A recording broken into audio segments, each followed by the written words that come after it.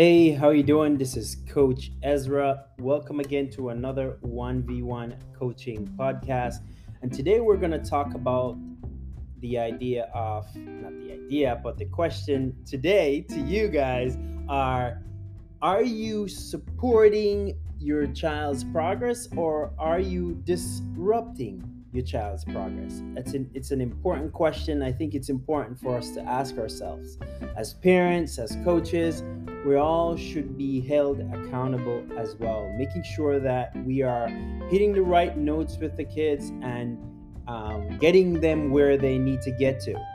And of course, soccer is a performance induced game, right? It's based on performance, and psychology is very, very important. It's a part of the entire process. So it's important that we, as coaches and parents, hold ourselves accountable to make sure that we are supporting the kids in the most efficient way. And I just can give you a quick example. So this past season, while I was coaching, I had this kid who was playing on the opposite team who was playing really well. Really nice kid. He was going up and down and he was, passing and moving and getting shots and goal, things like that. But as the game wore on, I noticed that the kid was crying. He was crying while he was playing.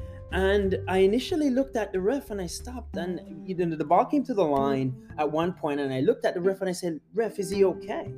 And I said, "Hey kid, you're okay." He said he was okay. It barely said anything. He just said, "I'm fine." And he was, continuing playing, but he was crying. This was after he was playing so well. He was crying, and he kept on playing. And in my mind, I was kind of wondering. I was really concerned.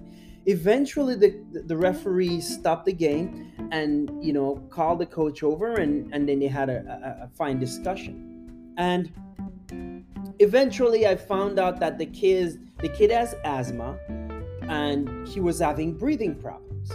But it got a little bit worse. I was saying to myself, the kid has a breathing problem.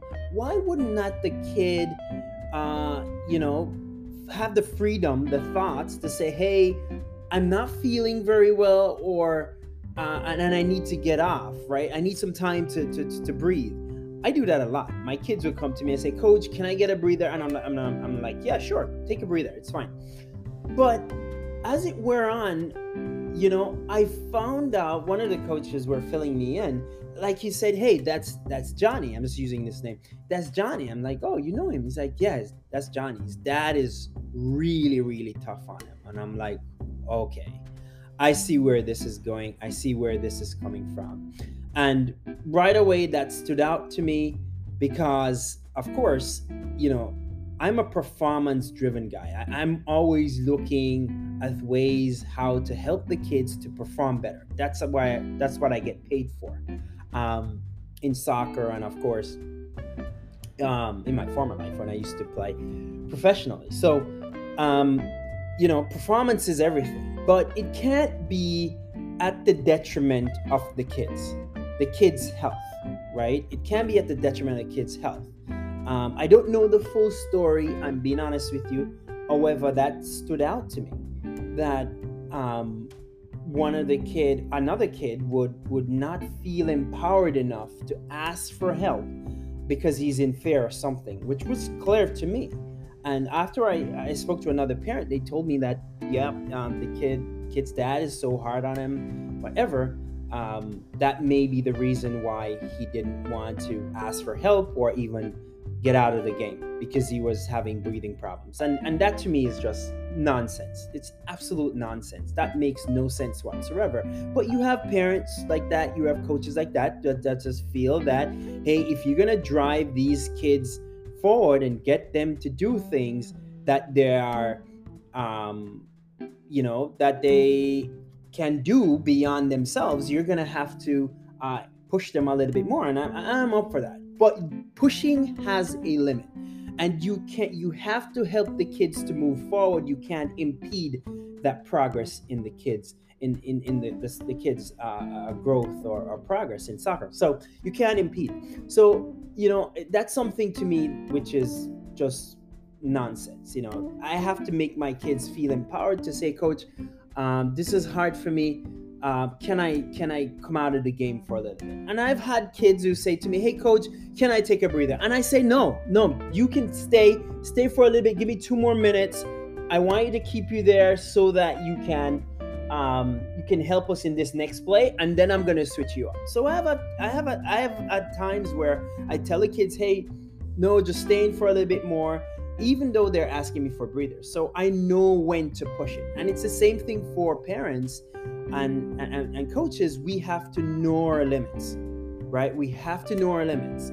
Of course, I told this story back in Jamaica where I had this coach where will just drive us to the ground, right? He will just embarrass us in games and, sometimes give us a little slap in the hand because we're not playing well. But that's over and out and done with. That type of soccer is just nonsense. And that type of coaching is just foolish, right? I can tell you, none of those players who he coached became excellent soccer players as a result of his aggression towards the kids and his abuse, right? You can't abuse the kids just in the interest of being able to somehow gain success for them, or gain some type of accolades, or whatever the case may be, whatever you're gaining from pushing them over the limit, right?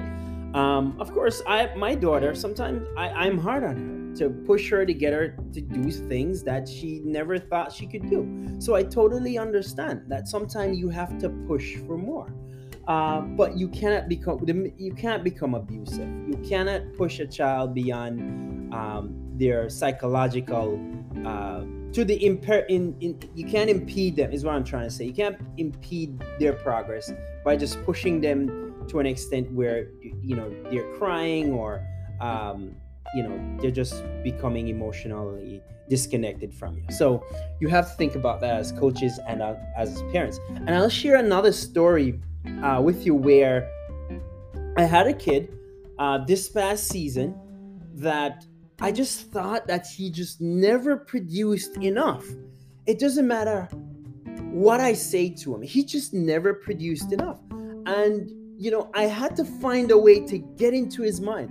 And I remember when there was a game that we played, we ended up losing, but I was so distressed by his efforts, right? Because I know he can do so much more, right? And of course, as coaches, this is where you have to make sure you draw the line and be careful that you're not impeding their growth, and making sure you're supporting them, not preventing them from becoming better, right? You have to think about your methods very carefully.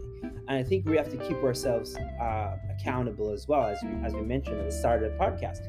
So I remember the kid at the end of the game, we lost the game. We ended up losing the game. I encouraged everybody. I said, well, this is a tough game. We could have done better, but we're going to go back to the drawing board and we're going to try again.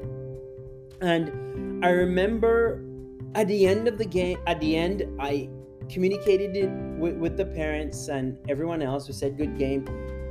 And this kid was leaving with his parents, and I called him out, and I'm going to give him a name. I said, Johnny, come here. I called him. I would say, Mom and Dad, give me a minute with Johnny. I need to speak with him. And I called him over. And I said, Johnny, this game was one of your worst games. I acknowledged that this was one of his worst games, right? And I said, you can do better. And I'm not coming down on you, but I really think you could have given me a better effort today. So I'm going to be pushing and expecting a little bit more in training come next week, right? I believe in you. I think you can do better. We're going to have to correct this, right? Because I really think you could do more. And that was my feedback to him, right? I keep it nice and simple and succinct. It could have gone sideways, right? The kid could have thought that, well, coach is coming down on me. Why is he telling me this, right? People take your feedback in different ways. But I think what I did though, I built up trust enough with the kids that whenever they hear me yelling or trying to get them to do something, it's never from a place that I'm trying to put them down or I'm trying to hurt them in any way. So I built the trust, I built up trust with them. So what happened at the end of the season was that this kid produced his best game that we've ever seen him playing. I was so happy for him.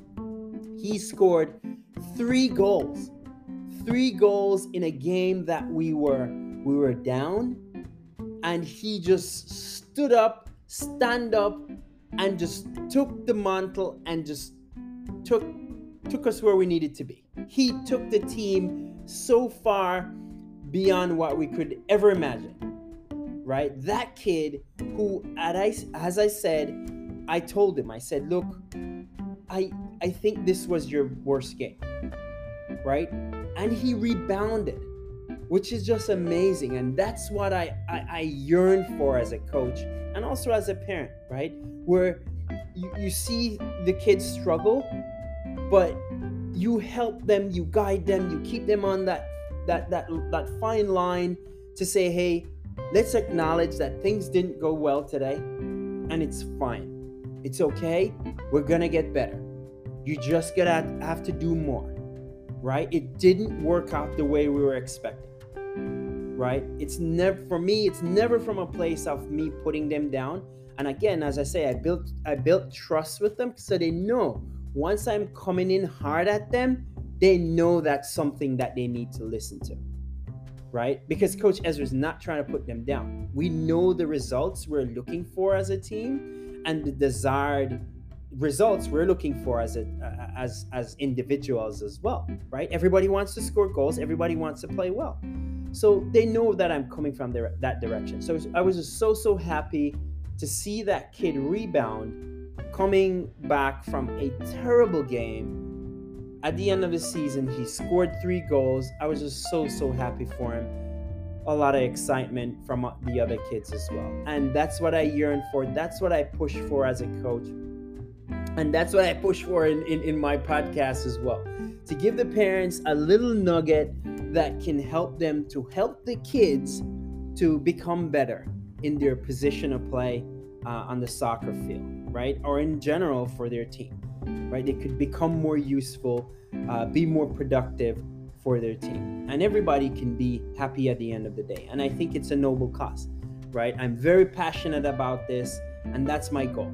Right? I want to see every kid succeed. I probably won't I won't see that, but that's my goal. I want to see the kids succeed.